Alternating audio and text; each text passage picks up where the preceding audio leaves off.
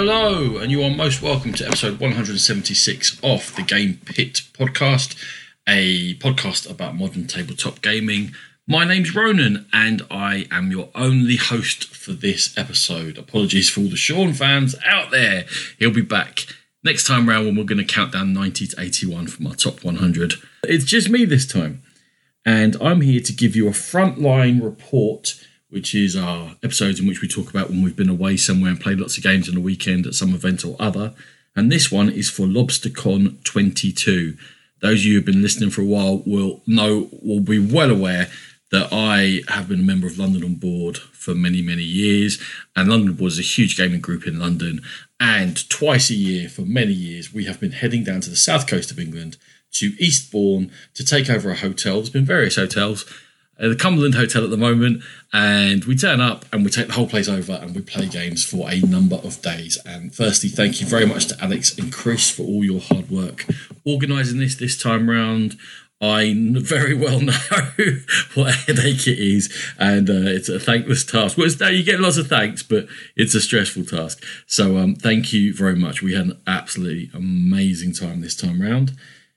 The way it went this way for myself and Rachel, we headed down, is that I was back to a night shift on the Monday, which was the sort of day the con was finishing, if you like, off on the Monday morning.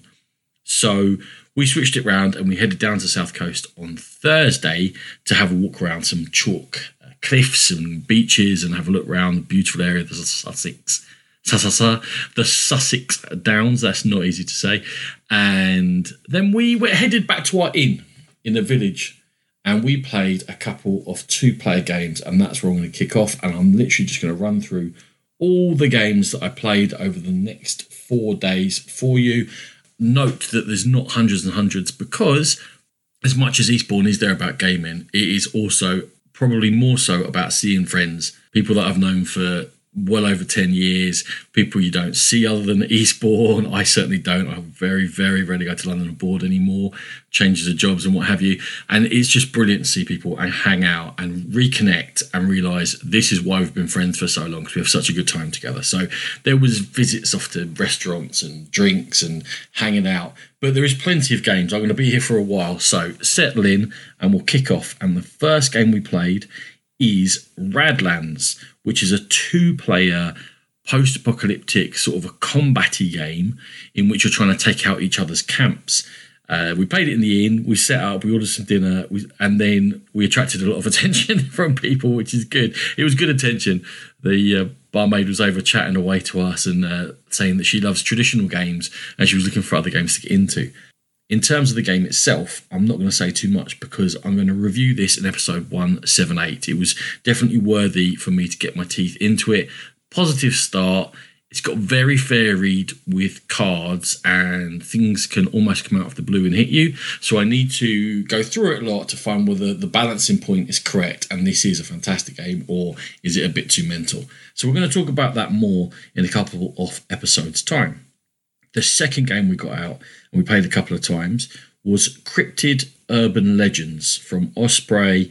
It's a new two-player only game. Obviously, they've put the Cryptid name on it. And I think I can summarise this by calling it a horrific cash grab. It's awful. I rated it a 1 on BGG, and then I went back and looked at the BGG rankings, and I've grudgingly given it a 2. I might go back and give it a 1. It's not anything to do with Cryptid at all. You start with a very small grid of 3 cards, and there are 12 cubes of 3 colours, and all you ever do on your turn is you play a card from your hand to move the cubes from one side across to the other. And when all the cubes have gone from one side across to the other in this grid of cards, the alleged cryptid player is trying to point out a pattern or a number of cubes, and if they've got that in multiple places, they get to be present on the board. If they haven't done that, then they die. Or the scientist finds them or something, and the board gets a bit bigger, the grid, it gets up to 7 cards, and then it keeps getting reduced, and new ones come out, and reduced, and new ones come out, which is incredibly irritating, because you keep changing the pattern up on the cryptid player. It feels very hard to be the cryptid player. It's very boring. The way you move cubes is limited, but not in a fun way. An absolute enigma how this got past any quality assurance. A, to be published, and B, the temerity to put the cryptid name on there is absolute lunacy. well, Cryptid, you've got a game that's doing well. And I actually saw Cryptid being played this weekend. So clearly it's not disappeared and people are still interested in it. And I'm still actually finding people who are new fans of it saying, I play Cryptid. It was better than I expected, blah, blah, blah. And then, what are you doing? What are you doing? You're just shooting yourself in the foot by putting out this rubbish with that name on. Cryptid Urban Legends, genuinely absolutely terrible game. I'm sorry if you were fooled into buying it. Luke Pryor, I tried to warn you, don't buy it, but you parted with your money already. I've got to get rid of it quickly, possibly before this comes out, because word's going to spread and no one's going to want this. And what a shocking job from Osprey. No. We had to cleanse the palate after that. So we got out Ravens of 3 Sashiri, the 2-player co-op game. I've banged on about it. You play it in a very, very limited communication. You communicate through the cards, and one you're putting out a pattern and the other one's trying to take cards out of the pattern to tell them what their secret row of cards is. And it's funny and it's hard, and you'll be like, ooh, squealing as you play, and it's brilliant. And we finished off the night there with a couple of games of that and a couple of drinks, and we had a fantastic day. Oh, one thing did happen. We were standing underneath white chalk cliffs down by the channel, and an actual Spitfire went right over, flying low, right over the top of us. That was pretty amazing. I tried to take a photo, I put it on Facebook, and everyone tells me it looks like either a pigeon or a bug. I don't know. Not a great photo, but it happened. And it was absolutely fantastic. So there you go. We moved on to Friday. We went up to see a sort of a Bomber Command Memorial up on the cliffs again, and made our way down into Eastbourne. And we got there and things were just starting off. We got there before 12, which was the official start time.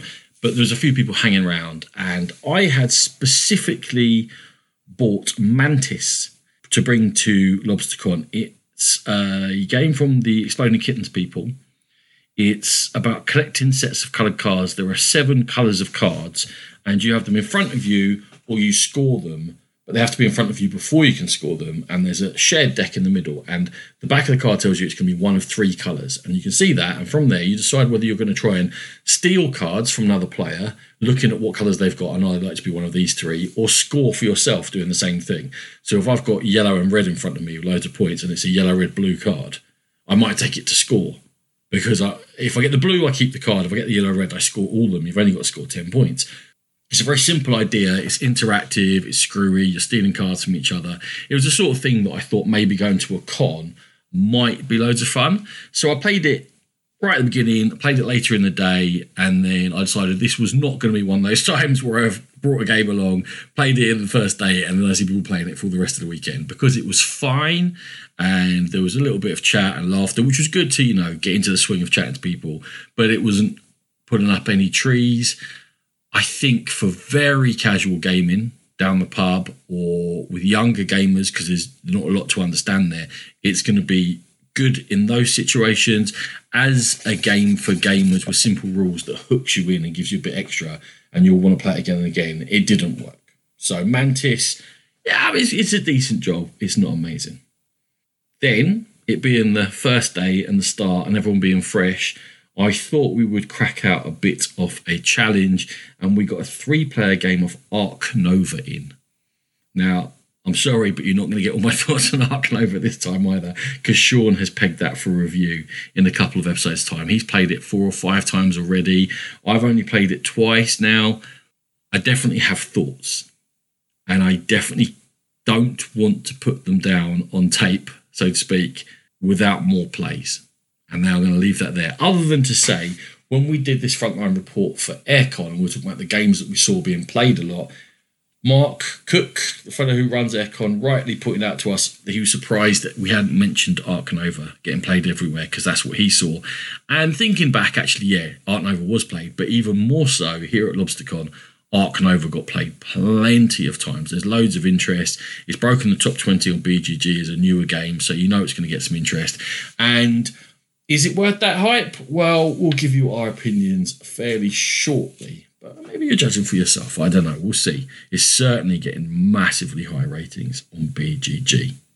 We then had sort of a little bit of downtime while we're waiting to get a few people together to play the next big game. So we played sort of two shorter games in a row here. First one was myself and my friend Adam. It was just the two of us while other people were off getting drinks. And he said, have you got anything quick? And I said, let's play Circle the Wagons. And he certainly did. And I did. And that's great because we got it out, flipped over. It's 18 cards, 3 gold cards, a circle of cards. You're trying to score according to matching patterns. Each of the cards has got 4 areas on them and possibly some symbols. So you're trying to score by matching areas of the same colour together, but also the 3 goals that you flipped over will tell you another way you're going to score just for this game. It is very similar to Sprawlopolis, but it's competitive this time around. And Adam slightly misunderstood one of the scoring cards, but I think he still beat me. So that goes to show how bad I am at that game. I was trying to be smart because when it's your turn, you can skip over cards and force the other player to take them. And he was happily taking them. I was giving him snowfields, which didn't cost you points if they were near cows. And he was trying to put cows on them. And I think he still beat me, despite doing that. So I might have to revise my Circle the Wagons. I almost called it strategy. Probably not strategy, but whatever it is, I have to revise it. Okay, that was cool. After that, we got a whole bunch of people together as they were milling around, waiting for games to finish and start again. And we played the first time, and it was played many, many times over the weekend, including much later this same night on the Friday. So Clover. I mentioned So Clover tons of times. It's the word game in which you're cluing things. Everyone gets to join in. Everyone guesses together. Is it a game or an activity? Given you don't really score it, I don't really care. It's really funny. Straight away, as soon as we started playing, friend Nathan turned around to me and went, yeah, I'm buying this. Yeah. I guess okay. And that reaction has come again and again. So Clover's fantastic. It worked again this time around. People enjoyed it. We had a good time. And it has got that nice thing of just being completely baffled and going, what are you talking about? And then having to think through it and discovering a little about how other people's minds work. But only a little bit. You don't want to know too much, do you, about how other people think? Right. The game that myself and a few of my friends were waiting to play was Magnate from Naylor Games, James Naylor. This wasn't my first game, but I played it a few times. It is a game in which there's a grid of different tiles which represent a city, and on each of those tiles there are 9 more spaces, and some of them come up for sale each round. And there's a set price for land and there's a set price for buildings, but the price for land gets multiplied when you're able to build on it by, according to what's around it, you get plus or minus on your multiplier. And also in this, we played the advanced version now, Magnate, because it wasn't the first game. You get to attract tenants into businesses, and the tenants that you attract them, the difficulty of attracting them and the amount of money they give you will affect other buildings around them. So the way Magnate comes in the box is it comes with a set of cards, which is a tutorial. And the tutorial is hellish and unnecessary because it's not that complicated a game. So maybe it's required for a mass market, but then I think if you're asking someone a mass market game to go through like a 70 card tutorial, I don't think it's the right approach, put it that way. And there's quite a big thing about don't open this rule book. There's no need to that, just follow the tutorial, don't touch the rule book, you won't need it. And a couple of cards in it says, right, go back to the rule book to refer to tutorial setup. And it's just a little thing that grates. And there's like yellow and black banners that says, don't do this, don't read the rule, don't read the rule book. If you get Magnate and you're going to play it, read the rule book. You are perfectly able to play it straight off the bat. I don't know who or what that was aimed at, the whole tutorial thing. Secondly, there's a basic game that you play. To go to the advanced game is a very simple change. Now, this I do understand more because there was a little bit to get your head around in Magnate when you're playing. But if you are listening to this, I would say, and you're going to play Magnate, just go to the advanced game. It doesn't add that much for gamers in terms of complexity, but in terms of the gameplay, it does add a bit. And it adds a bit of strategy. And you're trying to build certain types of building to attract certain types of tenants to then build something next to it that's going to get loads more tenants, because the more tenants you get, the more tenants will go into other ones. So I'm not describing that very well. For example, I'm trying to think exactly how it works. For example, industrial ones want other industry around it, or residential buildings that you build want commercial for jobs and or retail. So you can sort of attract, so there's 4 types of buildings you can build. It's like lots of city building games: residential, commercial, industrial, or retail, and they interact with each other. And certain types of tenants will make plots of land more valuable next to them. And like I say, but not all plots of land are for sale. So you kind of have to wait for them to come round. The big part of the game I haven't mentioned is that the prices increase as you speculate and invest in it.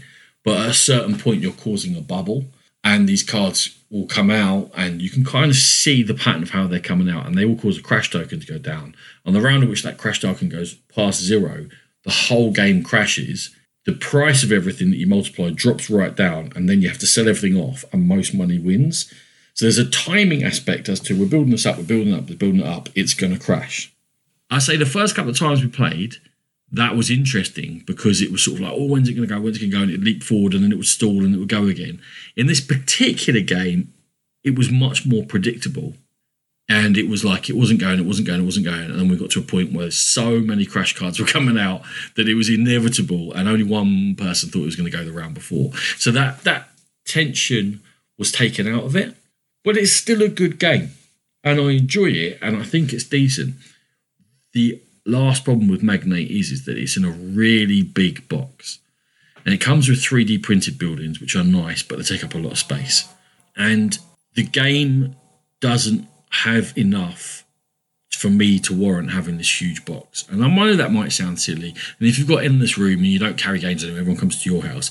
But for me to bother carrying this around the place, it has to give me more than an hour and a half long good financial game in which we're having fun and we're investing and we're buying and we're selling. And it's pretty, I understand why this was done, because it was all these 3D printed buildings that attracted the Kickstarter, which got the game made in the first place. So without all that stuff, the game would never really have been made.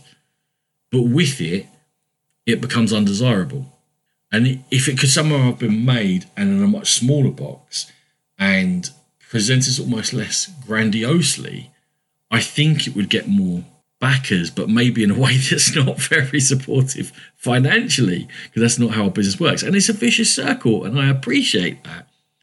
I can only say, as the person with the game, it's hard for me to justify keeping something that big when the gameplay isn't either, it's like a campaign, or it's usually memorable, or it's a 4-hour game. And this might all be in my head. It's like you're assigning value to space.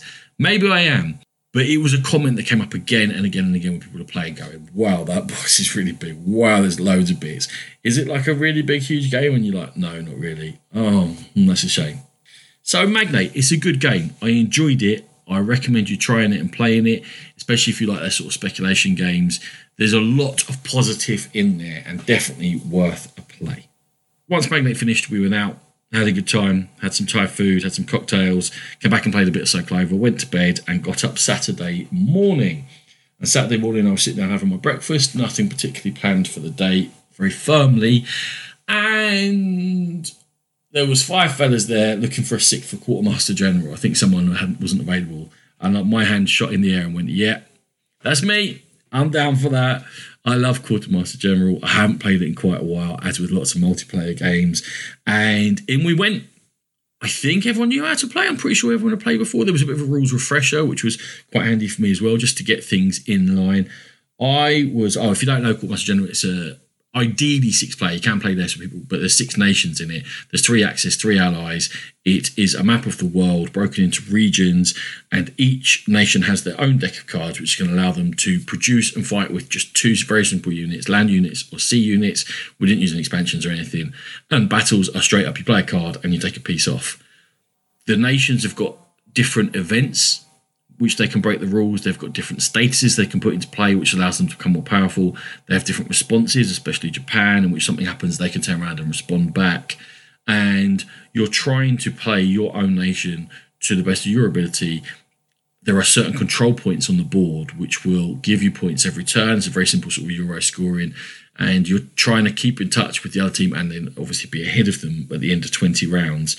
If you lose lots of cards and you can't play cards because you can sort of force people to discard cards, you start losing points for your teams. There's a timing aspect because sometimes you want to throw cards away to try and get something done now because it's very important, knowing that you risk in the end getting hit with these economic warfare cards which will kill your deck and suddenly you're losing points for your team. You're fighting to get around the board, to get to areas to score points, but you must defend your home base because there's both a supply mechanism in which your bits have to always be linked back to someone that can supply them, but also if you ever lose your home base, as Russia did this time unfortunately, you can't score points for a little while. We lost as the Allies. I said I was USA.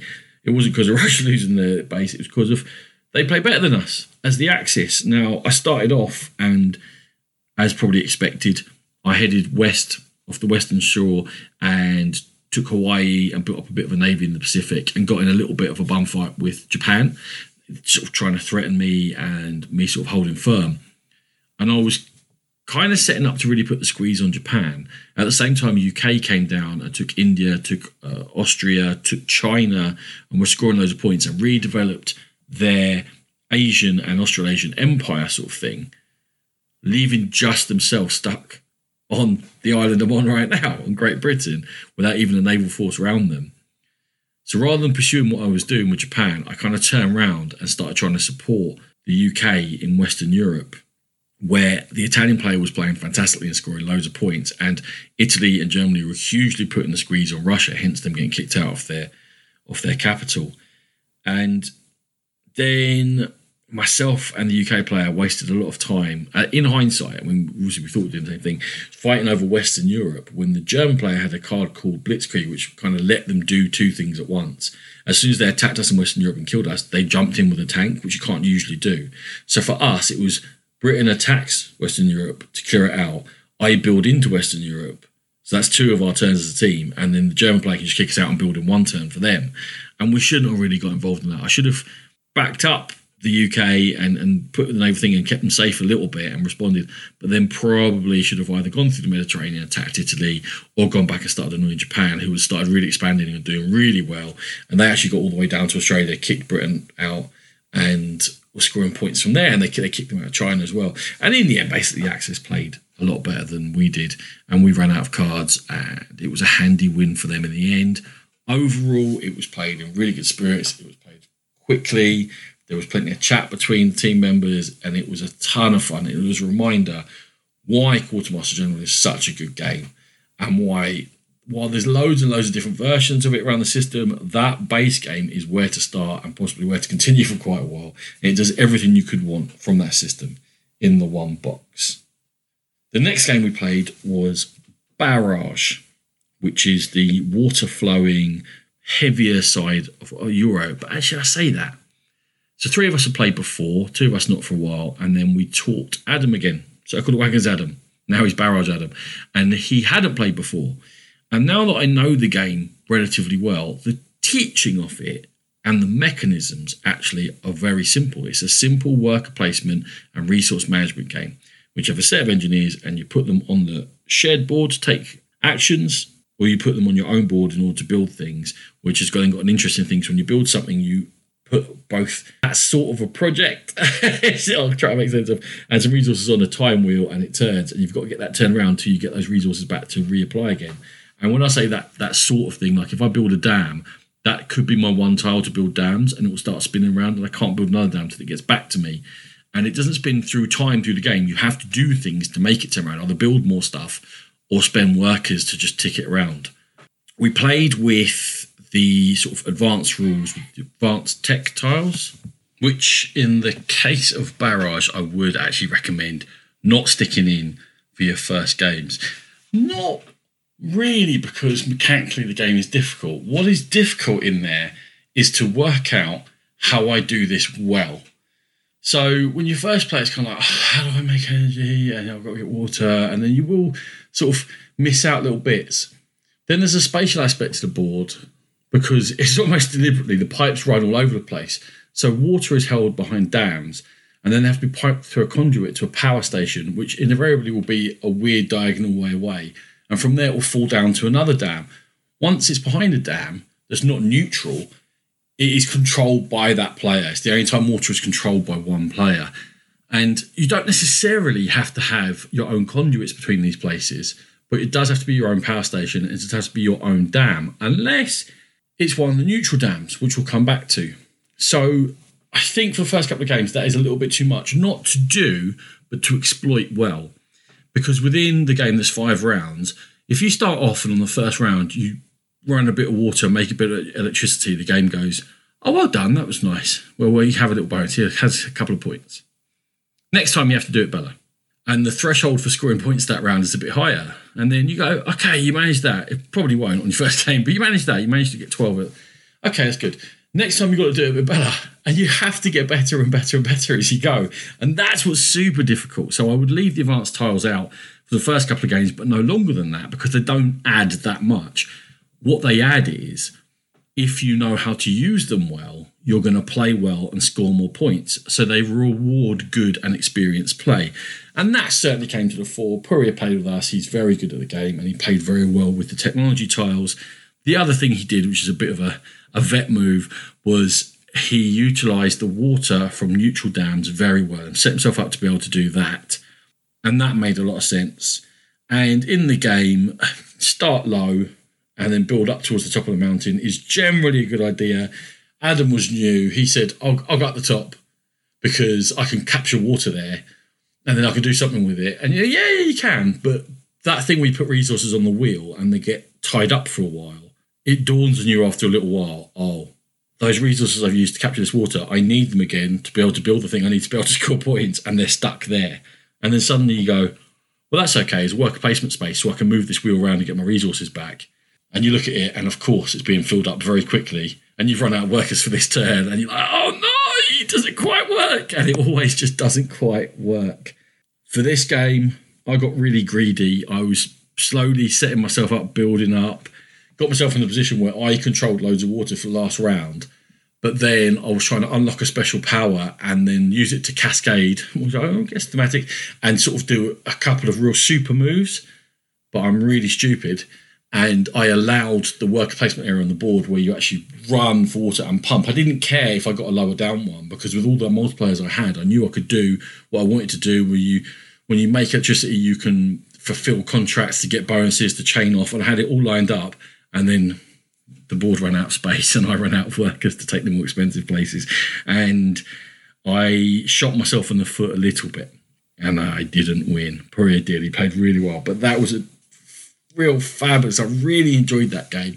And what I was super happy about was that thing I mentioned, was that now that I know the game pretty well, it's quite an easy teach.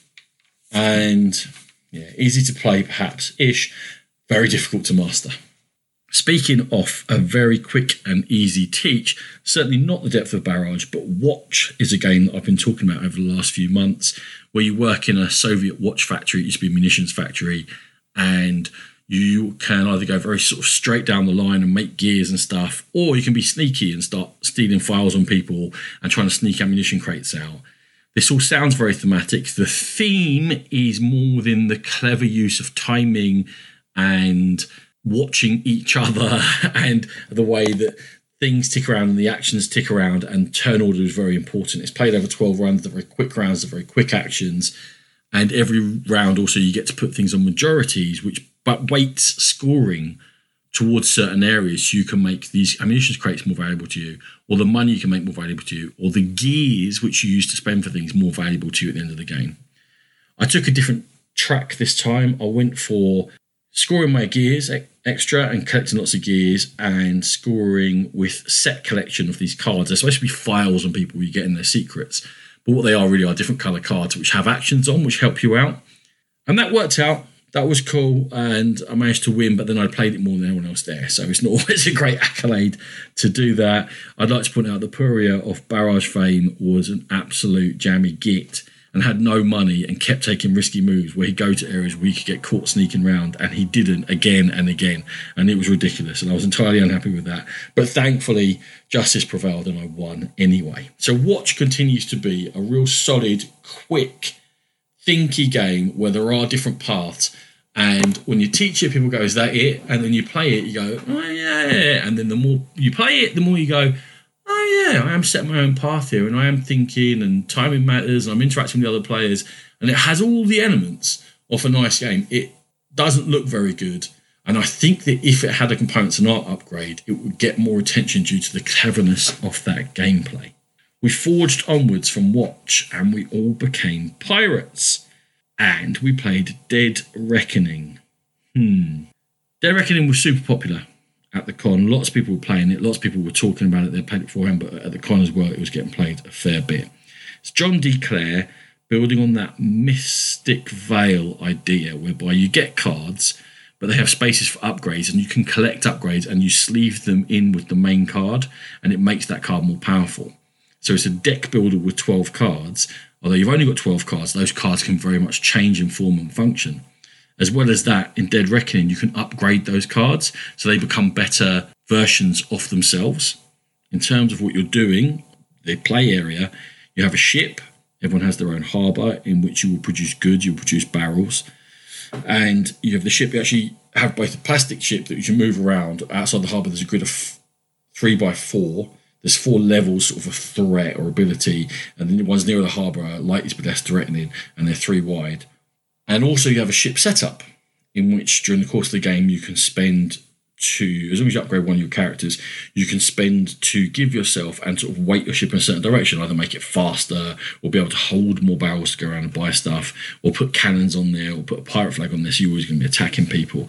And you can sort of influence the way you go, just with a couple of icons here and there.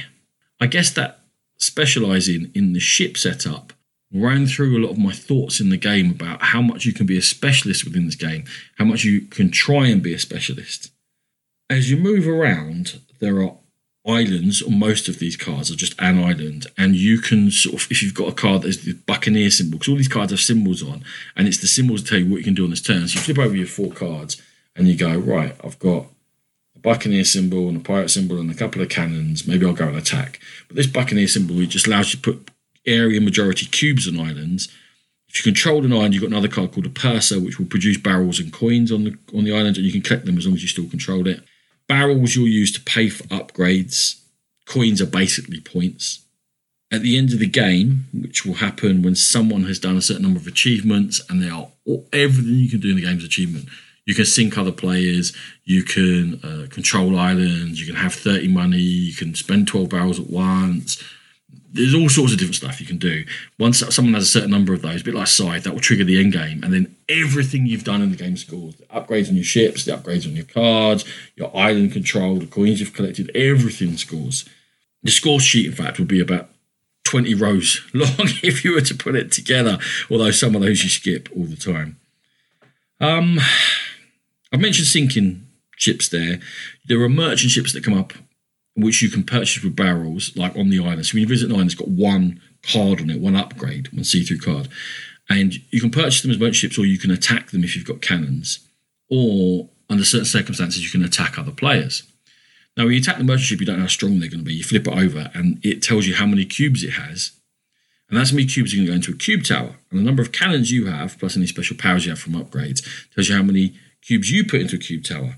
And you drop them in, and all the cubes are going to come out of this cube tower, but they're going to land within this tray.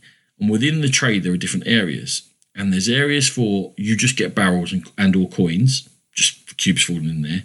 There are areas in which you're going to damage the other ship, which doesn't matter against a merchant ship, but matters against players, because too much damage and the ship will sink. And then there's sort of like victory points for the battle. It's actually the most victory points for the battle that your cubes land in, which wins you the fight. So you could take loads of damage, but actually somehow win the fight. It is a thing. Okay. If you win or lose against a merchant ship, if you win, you might get it as an upgrade. If you lose, it can cause you damage, but generally you'll get something good anyway. If you sink, all you basically do is lose 5 coins. You lose 5 points out of a score, which is going to be way, way up. Like, if you fight against someone else, let's say someone came to attack you. Now, there's 2 different times this happened. I had gunners in my hand, in my deck, and they're the ones you can upgrade to have cannons, and I upgraded them as much as I could. So I had 2 souped up gunners. Now, over the course of many hours, you don't get that many turns. I reckon we had between 15 and 20 turns. So you don't get endless chances to upgrade and promote your characters and put things in. So at one point, Adam decided to attack me, and I said, okay, I have my gunners in my hand. So he attacked me, and I put it down, and I had a ton of cubes, and I was wicked, and I sank him, and I actually got an in-game achievement for that, for sanking another player, and he lost 5 points, and I scored whatever, and that's cool. The next time someone comes to attack me, I didn't have those gunners in my hand, and there's no control I had over that, so I took a load of damage. That doesn't feel very satisfying. It doesn't feel very thematic either. Like, I've made my crew. I've done everything I can, in fact, to soup up my crew for cannons. But I happen to have the purser and the captain and whatever in my hand, just a normal crewmate, which weren't the other cards I'd souped up, just from shuffling a random chance. So when I leave harbour and there's going to be a fight, someone attacking me. So obviously, if I choose to attack, I can see how strong I am. Someone attacks me, I have little control over how strong I am. I feel it a bit frustrating, to be honest. Stuff like that, waiting to get certain combos of cards in your hand, and the downtime. I know we play 4-player, which isn't recommended, and personally isn't recommended. A lot of downtime. We were playing a fiddly Euro in terms of scoring and sort of like area control. Plus, everything scores a bit like a Feld. And it seemed like a lot of effort for the amount of chaos that was in the game and the amount of, or random, I guess, whereby I don't know what, am I going to get my super cards out or my rubbish cards out? What my opportunity is going to be? It felt a bit annoying because you get restricted in movement because you set sails at one point. And then if you sail out the harbour and you collect a load of stuff, you've got to put them in the same areas as your sails or your guns might be. So you're cancelling powers. And the only permanent powers you have are on your ship. But you're having to cancel them if you collect stuff. I think there's a way you can specialise. And you can say, look, what I'm going to do is have a massive cargo hold and chug around and slowly collect these goods. And I'm going to go back to harbour and push them in. And I don't know what you do with them at that point. Or I'm going to have loads of cannons and I'm just going to swing around the place shooting things. But then I still have to collect things in order to score points. I don't know. Am I sounding confused? I am confused. Because everyone told me they loved it. So many people come up saying, they reckon I had so much fun with it. It was great. It was this. It was that. I was thinking a lot. And I was trying to pull together these different mechanisms. And the decision of what card to upgrade felt tricky. But when I think back on it, it was tricky because I had no idea what was going to be any good. It was so situational as to what cards came out together and when they came out together. Like there's a thing with ship's wheels. There's ship's wheels that can appear on cards and you can put on cards. And they don't do anything themselves, but they combo in. This might be a beginner move, right? So I just chucked some ship's wheels on my captain saying, well, great, hopefully a power will come up that will combo with those ship wheels. It did, but the only one that came up was on the bottom upgrade where I'd already upgraded the captain. So I didn't really want to do it. And I was like, well, I'll wait for the next one to come up. But there's not enough turns in the game. Turns are slow. And it takes a while to go around the table. And then when people take a turn, there's a lot of fiddly farting around because there's lots and lots of symbols once you get going. So the game slows down as you go through the game as well. So there's not that sense of pace that I wanted. And I was unsatisfied with the play. Now, I've moaned a lot about it there. It's beautiful looking. There's plenty going on. It's not dumbed down. You're doing a lot of thinking. I played really badly, which will affect your thoughts on the game anyway. And I guess one of my issues was that an hour and a half into a 3.5 hour game, I knew that I hadn't specialised very well and I hadn't had a clear direction where I was going. And that always feels painful. So what I want to do is play it again, have more of an idea how I'd specialise what I was doing, have more of a clear idea about how I was going to score points, and then see how much the random factor affected me. Because if I'm playing with clarity, but it's still hitting me at times that I feel like I really have no control about how strong I am when this is going on, then I think I've got a real problem with the game. Right now, despite my moans, I haven't been positive enough about the positives with the game. Mostly, I think, is a reaction because I think I was the most negative about the game at the whole con because lots of people were saying how great it was. So I felt like I was forced a little bit into devil's advocate to say, well, at 1 point, 2 points, in fact, I sat there and I was miserable enough to just keep an eye on my phone, and it was 15 minutes between my turns, twice in the game. And 11, 12 minutes was standard. And I don't think the other players were playing particularly slowly. It's just that there's a lot of fiddly... I'm turning over these cards and now suddenly I've got 11 symbols. And I can move a bit and do a bit of this and that. I know I can't go there because that one's got a building in it, so that's hard to attack. So if I come back here and then if I go here, but those barrels, and then I need those barrels because they'll be in the way, so I need that sail. And there was a lot of that going on. And I say I don't blame the players, it's just that the whole system feels overburdened by an amount of mechanisms too many, an amount which I am yet to define. So I've been rambling on about that because my thoughts are quite scrambled about Dead Reckoning. Want to play it again. Not sure I'll ever get the chance to. Don't love it at the moment. There we go. Went out for dinner, came back. There was a raffle sort of a thing going on. So in order to sit in that area and allow people to see what was going on. We just played a quick game of Rumble Nation. Unfortunately, a couple of players were distracted by everything that was going on around them. So really only Rach and I were concentrating, and Rach and I had a really close game of Rumble Nation. I beat her by 2 points. And it's a great game, but possibly that wasn't the best play of it that anyone's ever had.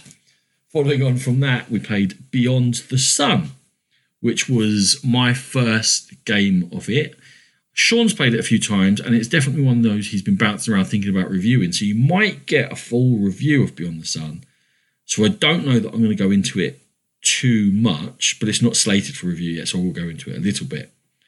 I will say that, I mean, everyone says it's Tech Tree, the game. It's a sci-fi game in which you are managing more or less 2 resources, people and ore, but people can become ships and people can become technologies. And you are choosing what action to kick off each turn. The actions start very basic, but you can give yourself access to more complicated and more powerful actions basically by building up a tech tree and giving yourself presence on the technology, which will allow you then to use it in future.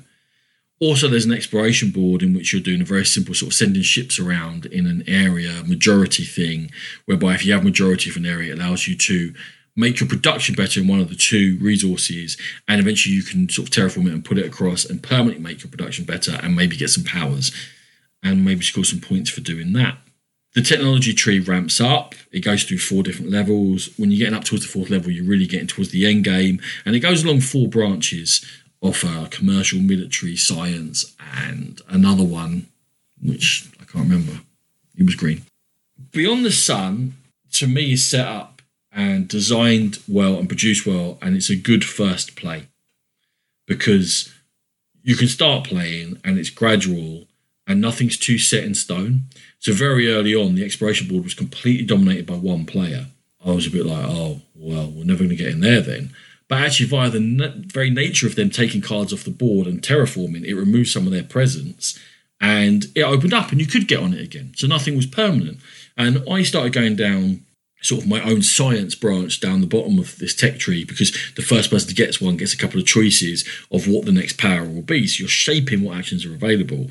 And I sort of made it so that I only needed to produce one of the 2 resources, really, which was ore. And I could use that to produce people and do everything I wanted to do. And that was all groovy, but I realised I probably needed a bit of military presence. And I hadn't gone down military, but I wasn't stuck, because it was only a couple of actions to get a foothold up on the military and then be able to use them a little bit. And there was enough options on the board that I could find ones that fit to some degree into what my plan already was. So I liked the fact that I never felt stuck. I could adapt, I could change. It might knock me back a round or 2 in order to sort of realise, oh, I need a bit of this now. But it was open and I could do it. And that was a cool thing. And it was understandable. And I felt like I was making real decisions. And it was clear how I was scoring points. It was clear. Actually, it wasn't clear, but because we were stupid. But it is clear how the game ends. And it doesn't go on too long. And you're not constantly chasing. It's not a massively long game. And you're not sort of grinding to a victory. It's actually quite a quick race to a victory. Or to, at least to trigger the end game. I felt like I'd gone down lots of different routes, like trying different things out like I usually do. I kind of guess what went wrong in Dead Reckoning. On the first play of a game, I'll try a bit of this, I'll try a bit of that, I'll try a bit of this, just to see what they all do. So I get my head around, oh, that's that's it, and usually end up right with not scoring very well. Dead Reckoning I should have specialised. And Beyond the Sun, I actually won just about. I keep telling you the games I won. I lost a lot of games. I keep saying all these games I won. I lost a lot. But I won it, and it was a surprise to me because I didn't get any end-game achievements. And I hadn't done anything spectacularly, but by doing a bit of everything and by being, I guess, in some way efficient with my sort of one resource thing, it was enough. And that was interesting as well. The danger of a game being a really good first play and clear and open like that is, will it be samey? There are lots of different tech cards, so there will be slightly different techs coming out all the time. But if they're all slight variations on the same system, there's the possibility that they won't feel varied enough. That's to come down the line.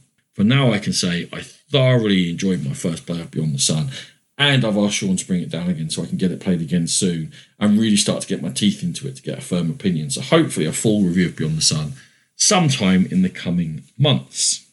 By this stage, it was getting late.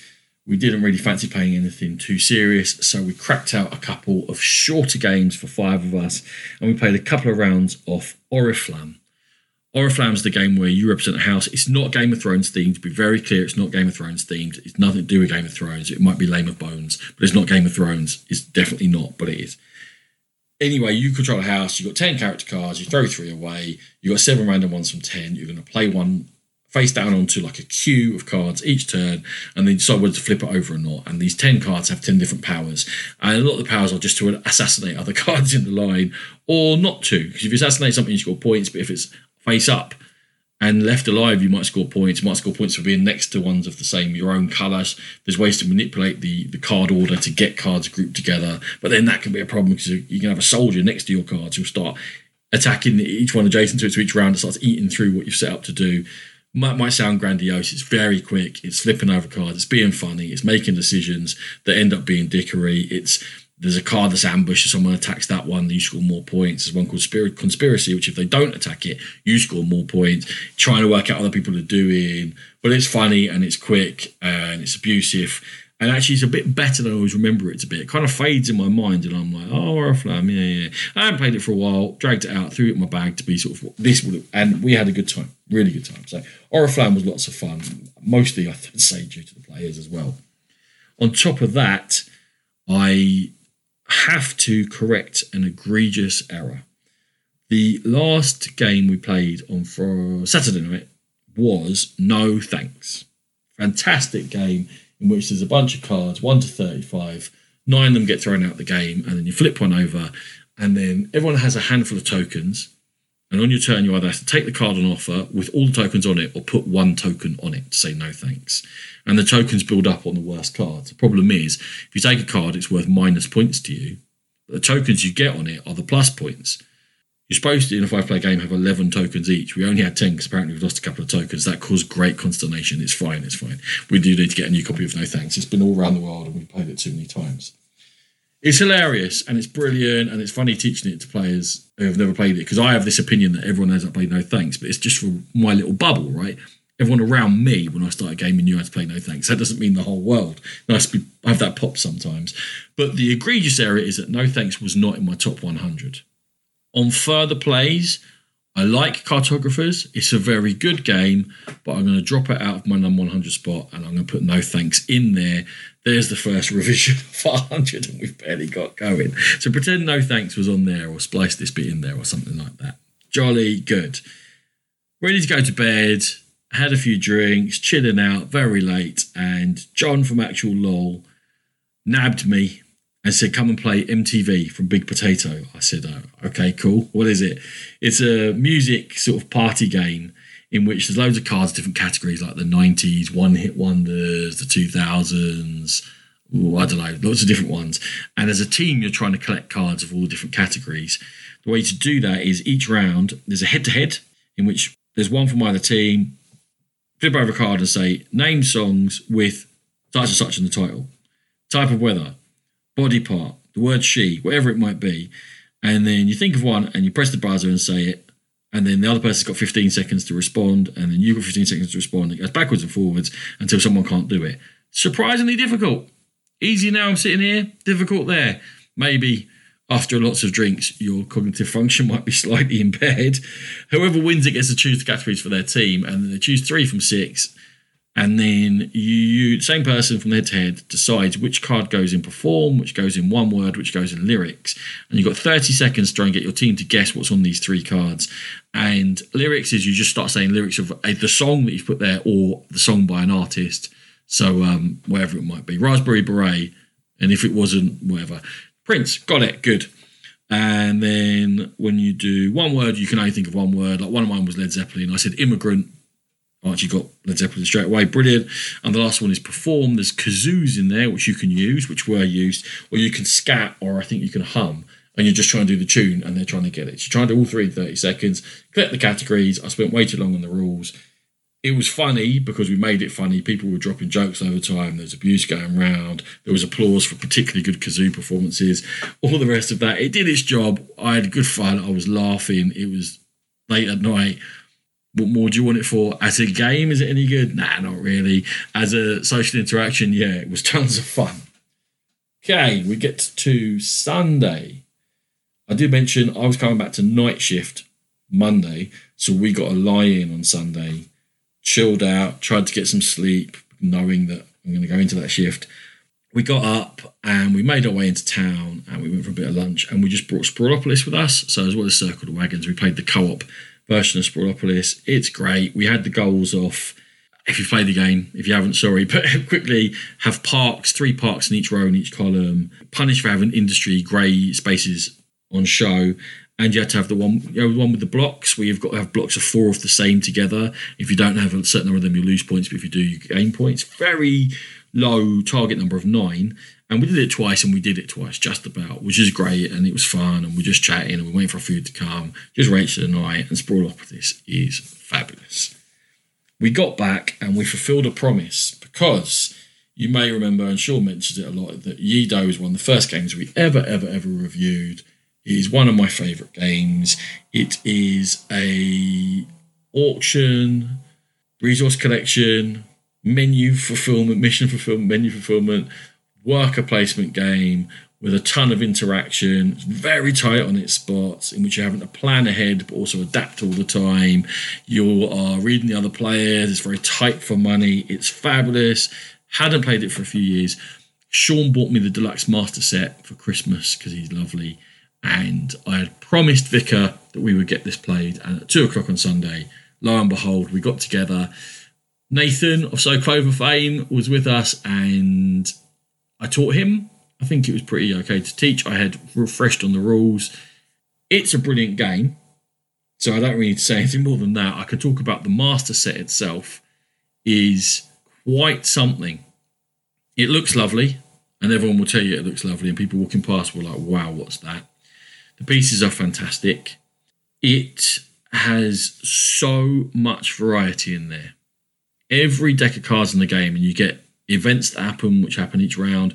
You get missions, which you've got to fulfill to score the majority of your points.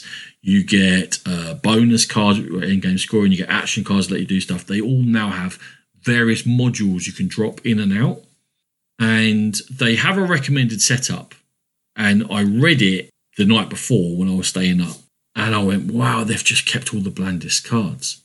I kind of understand it, because the old version, the cards would come out and you had no control whether it would be like the real nasty cards or the okay cards, and new players would get screwed and people would blow their top. I did get rid of a few cards out of the original Yido to say that's just too dicky, that it comes out at the wrong time, it's too mean and stuff like that. And I love a dicky game. In this, they've said, look, to start with, play a nice bland game, which is okay, but the secret to Yido's success is it's not a bland game. It's a mean, tight, nasty game in which if you're not going, oh no, oh I forgot this, oh how did that happen, then it's not really fulfilling its potential. And you have to have a bit of stress, and you have to have a bit of, oh, I've run out of money, what am I going to do? And oh, I've just thrown that weapon away, but no, I need it for these missions I forgot. And that has to be in it, otherwise you're missing the magic. So the recommended setup is a bit bland, not having played it, but knowing the game very, very well. I read those cards and went, So I mixed it up, but I was on the fly, I didn't have loads of time, and I chucked some stuff in. And then because Nathan's first game, I didn't put the real nasty cards in, the hard interaction and stuff. And we played, and what I can say is that they've taken the game length from 11 rounds to 8 rounds, which definitely makes it shorter, which I wasn't sure about, but having done it, actually they've done the arc very well, because money drives everything. It gets you going, it gets you resources, it gets you in the auction, it gets you your extra workers, your annexes you need for certain powers and for missions, and the weapons you need to fulfill missions, and you can get going. So it gives you money, but it gives you a limited number of money generating missions, and that accelerates it to knock an hour or two of the playtime without actually ruining anything, because it gets you to the interesting part of the game quicker. So I like what they did that in the tweak of the missions, and I like that it's only 8 rounds long in the end, and I think they've done very well. What I need to do now, and it's literally sitting on the table next to me, is for myself, I need to go through those decks, and I'm going to curate and sort of create what I think are the best combos of action cards and bonus cards and missions to make it the most fun. Oh, the other thing is that there's a kill the Shogun mission in the game, which was like an instant loads of points and stop the game. They've put 10 in now, because you used to be able to know what was on that card, and you could try and build towards it and fish for it. And they've taken that out, which again is a clever move. This is a very well judged, designed, tweaked, we've got this game which is very good and we've made it even better. So it's a fantastic product. It's an overwhelming product.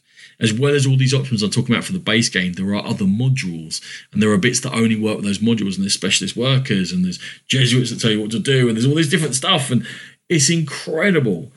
The Tag Deluxe Master Set is very much appropriate. You're going to get the most out of this box if either you know the game of Yido or you're going to say, I'm going to play this a lot and we're going to really get into this and we're going to get and make it into the game that suits our group best. Or I know it well enough that if the group changes a bit, like I might set these decks up and then we might play with people and I'm like, you don't enjoy that hard interaction so much, so I'm going to take a few of these cards out, maybe shuffle them around, put the nicer events that gives us a bit of money in and move on from there. Yeah, this really is going to reward investment of time and effort. But what a product. It is amazing. And I'm kind of overwhelmed by how much Yido I have there. And I am going to be asking people to play again and again. And I want to play with these sets. I want to see what I've done with them. And I want to find out the expansions. And it's just reignited what a fabulous, fabulous game Yido is. You play it. It's great. Okay. The next game that we played, and it's we've played it a few times recently, is Paint the Roses. Co-op from Osprey, which is a tile layer, and you're putting down tiles which have relationships to tiles around it, a bit like Cryptid, and you're putting down cubes to show how many relationships your clue has, and no one else can see what your clue is. And it hasn't got the depth of Cryptid. This is just sort of like it's hard to explain. The reason I'm sort of stumbling is we're doing a full review in a couple of episodes' time, so I don't want to go into it too much. I'll say that it's a gorgeous production. It warranted a lot of attention. It looks lovely. This game it's a co-op. It was a bit tenser than I expected. It was quite hard. We were quite like, ugh. I'm surprised how hard it is to play very well at it. I feel like I need to play it a few more times, perhaps so I can teach it a bit better. I think I might have rushed to teach a little bit. And it didn't, it took a little while to get into it. We fluked to win. It was literally on the last guess. We were down to something like a 50-50 and we got it. Otherwise, the Queen was going to cut our heads off. Nice to get that. Nice to do it. There's lots to it. And we're still playing the base version. From that base version, there's also modules which allow you to sort of manipulate things and give you other win conditions than just filling up the board, which I think will make it even better. So maybe one or two more games of the base, then start trying some modules. And then when we do all the full review in a couple of weeks, I'll give you a full rundown of Paint the Roses. We're getting towards the end of the con now, but we have got 4 games left for you. One I'll go through quickly. Calico, I love it. Standard teaching game at cons. We always seem to teach it. People always end up loving it. Still cursing when I play it, still thinking I'm an idiot, still going for grandiose plans and not quite pulling them off. And a very tight game between myself, Rachel, and Imelda, a new player. I think we all had fun. Calico's brilliant. Just play it. Okay. Dune Imperium.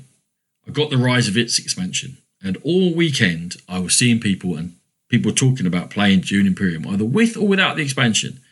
And I was itching for a game of it. And Sunday evening, it fell into place. Puria, who's a Dune Imperium fan, Rachel and myself, and then we were looking for someone else. And we got hold of Tom. And we threw it down. And my, oh my. What does Rise of X do to Dune Imperium? I like Dune Imperium already, or you do if you listen. I think it's a very good game. It was like my number 6 or 7 of that year. That I had just above Arnak, which is always going to get referred back to, isn't it? Because they came out together and had sort of similar mechanisms. What does Rise of X do to a very good worker placement, deck building, conflict game, which had different systems within it? It takes the resource system. Now, it doesn't do much with the water, the spice and the money. Spice was always important. It gives you more options for things to do with spice. Specifically, you can buy tech tiles. Well, that's one thing you can do, which I'll come back to in a second, but also various other things. What it does with money is it gives you uses for money.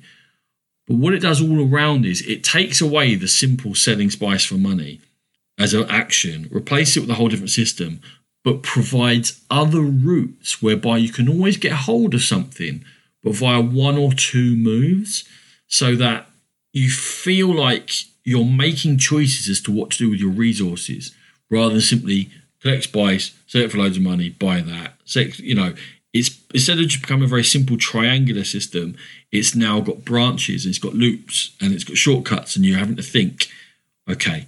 I always said about Dune Imperium that people start playing and they see money as a resource, and a standard thing is, if I get loads of money, I can do stuff with it. And in the base game, quite often you can't do lots of stuff with money. It's not the thing to chase. You're having to chase how to win. That is still true, but now there's much more things you can do with money. And it does work. And I think they've really improved on that. Doesn't mean you have to chase it. Doesn't mean it's a winning strategy to chase it. But it's now an option. And what Rise of X has done has given you options.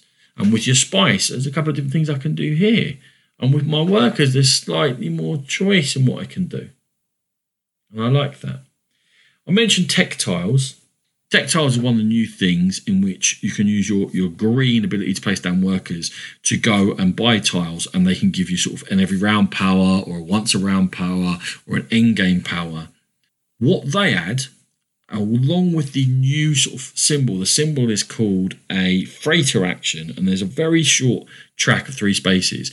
And for a freight action, you can either move up the track or you can take all the rewards that you're at or above. So you can sort of build up these moves, and at the right time, take money, play down troops, get a tech tile. Also, there's a new unit, which I can't remember the name. It's Dreadnought. We were calling it War Willies, because that's what they look like. They look like Jeff Bezos' rocket. I don't know why they look like that. But there you go. What the tech tiles do, what the freighter moves do, and what the dreadnoughts do is add a tiny bit of permanence to what you're doing. Because almost everything in Dune Imperium was ephemeral. It was, is it good now? Is it good now? My troops go in and they're dead. Dreadnoughts now go in. If they win, they let you control an area. But if they lose, they come back into your garrison. The tech tiles, all of your cards, you play them down, they do what they do, and they're gone. And they may or may not come out in the right order next time. And you don't go through your deck that often. And it's hard to get very, very good card combos within your deck. The deck building is odd in Dune Imperium. The tech tiles now, these will trigger. And you know they're going to trigger. And it gives you a little bit of, okay, I've got a little bit of shape on this. I've got a little bit of what I am doing and how I'm doing it and how I'm working my route through. I got one of the new houses that gives you, the signet power is using money, and also every time you get money, you get 1 extra money. So I bought a tech that gave me money. And then I used all the spaces, and I bought cards, that money to get spice, or money to do this, or money to put troops into the combat. So I was building up my little thing. Now that might sound obvious, but it was actually something that was a little bit lacking in the first one. As very good a game as it was, that ability to say, right, this is my route, and I'm building this up, and I've got a little tiny bit of an engine going. Rise of X takes a very good game and makes it a brilliant game. And I loved this play. And that little bit, tiny extra layer of thought and planning just takes a game that I really liked into being top notch. A really fantastic expansion. I would always recommend playing the base game with it. It doesn't add that much to it. If you can understand Dune Imperium, you can understand Rise of X on top. And if you have got Dune Imperium and you like it, I would fully recommend getting Rise of X. This was a big hit for me. I'm going to go to 2 different tile layers that create patterns. One is Azul Queen's Garden, the 4th Azul game on the massively popular back of Azul itself. It got played a lot at LoBsterCon, and it got a very mixed reception. That might be all I give you, because we're reviewing it in 2 episodes' time, and I have thoughts. But the one thing I will tell you is, and I'm sure Noel remembers this, when the first 10 times I taught Azul, I taught it harder than it actually is. I taught that on the left-hand side, where you gather tiles, you can never have more than 1 row of the same colour of tiles. It was like Azul hardcore, which I quite liked. It made it a lot meaner. I've been teaching Azul Queen's Garden. I've only taught it a couple of times. I taught it wrong. I do blame the rulebook. When you put something into your garden here, it's about collecting tiles and put them into a garden to make patterns, as you'd expect with an Azul game. When you pay for something and they've got various prices between 1 and 6, you must pay other tiles for them. They count as 1 for themselves. So it's say I'm playing a level 4 tile in and I have to pay 4 tiles. It says discard 4 tiles to pay for this. Put your discards inside the tower. Okay. Oh no, the tile you're playing counts as 1 of the 4 and actually goes in your garden. I need to have read the example more clearly, because what the rule says you discard 4 to play it. But you read the example, it says it cancels itself, you discard 3 more. Yeah. So I've been playing hardcore Queen's Garden. It's quite tight in the amount of tiles you can play anyway. So it's going to change it a bit. I'm not convinced it's going to change it massively. It will mean you score more points and things open up a little bit. I was told off. We do need to adjust that. I will get some more plays in with the real rules before we do the review. Like I say, very mixed reception. I'm not sure it warrants some of the vitriol that was headed its way that I heard. We'll get there. Finally, I reviewed Framework recently, and I discovered it was based on Nova Luna and was actually called a re-implementation of Nova Luna. And we talked about why. And I said, I've got Nova Luna, I'm going to go and play it. Well, I did. And I played it 3 times. Both of the games, both have Uwe Rosenberg's name on the box. You are going to take tiles from a selection. In Framework, there is number of players plus 1 drawn from a bag, and you're going to select 1. In Nova Luna, there's a circle of tiles. There's 11 of them laid out. And very akin to Patchwork, you can take from the next 3 tiles. They have time costs on them, and your double will move along the time track a certain distance. And if you are still behind the other player, you get to go again, or the other players, you get to go again. If you're not, whoever's hindmost now gets to choose from next 3, and you're moving the thing around this circle of 11, and they choose from next 3, akin to Patchwork. When there's only 2 tiles left, you refill around there. It's always back up to 11 again, and that's what you're choosing from. So not as wide. You can't see all the tiles as you can in Patchwork. You can't plan right the way ahead. In Framework, you're building up areas, big areas. You're building up 6 and 9 and 12 of a colour, and then throwing goals on the side and scoring 2 or 3 goals at the same time. In Nova Luna, the goals are much more interwoven. The maximum you're ever looking for is 4 of one colour of tile altogether. And quite often the goals require 2, 3 or 4 different colours to be all around the tile that has got the goal on. So it's all about creating a patchwork, bad word to use, patchwork of tiles of different colours, but getting them in the right configuration to what the goals are on those same tiles. And it's very much more intertwining the colours and putting them at the right point to trigger off each other. Whereas in Framework, like I say, you're creating bigger areas and then looking to get the tiles to score off those big areas you've created. Nova Luna is much tighter, but not in the draft. You have more choice in the draft, but it still feels much more brain achier and harder and a lot more, oh no! I can always feel like in Framework, I'll take one. I can kind of make something out of it. And Nova Luna, I'm like, I don't know. How am I going to do this? If I take that light blue, it wants yellows, but yellow here, and I put a yellow in, then that wants a red and yellow combo, and I've got to make a corner to fit one in there. And you know, you constantly I will say that Framework is the Cascadia, what Nova Luna is the Calico.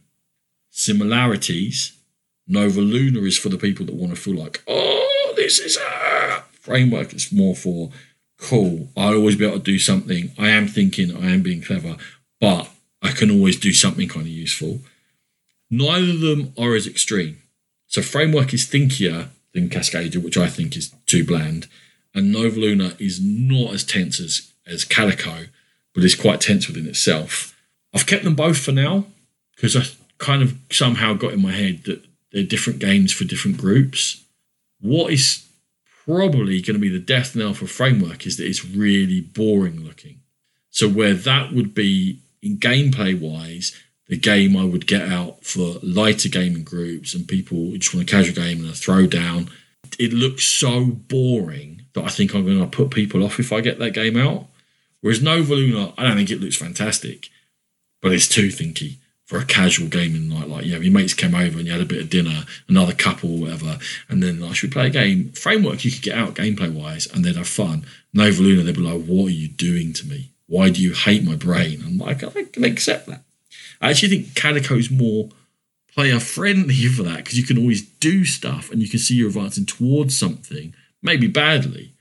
But Nova Luna, you really feel like, oh God, I'm making an error here. Oh, yeah. I hope that made some kind of sense. Do I like it? Yeah, I do. I find it frustrating. I'm not fully convinced. I am going to get more plays, and then I have to decide whether that amount of ache is enough, because this was on the back of a lot of game playing as well. So it felt maybe slightly too much brain achy, but it might be because of the newness. It might be because I played loads of games in a row. So there you go. That is what finished off our 4 days of gaming for LoBsterCon 22.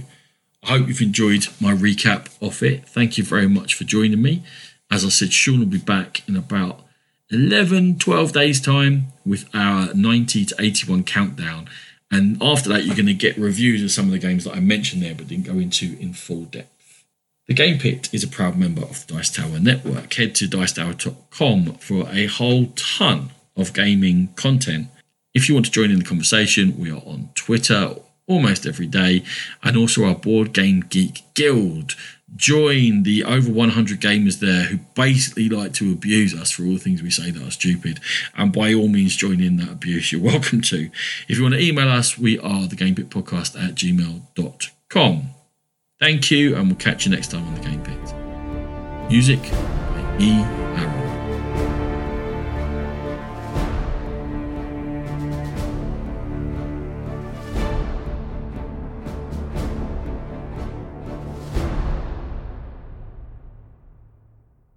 Say, cowboy.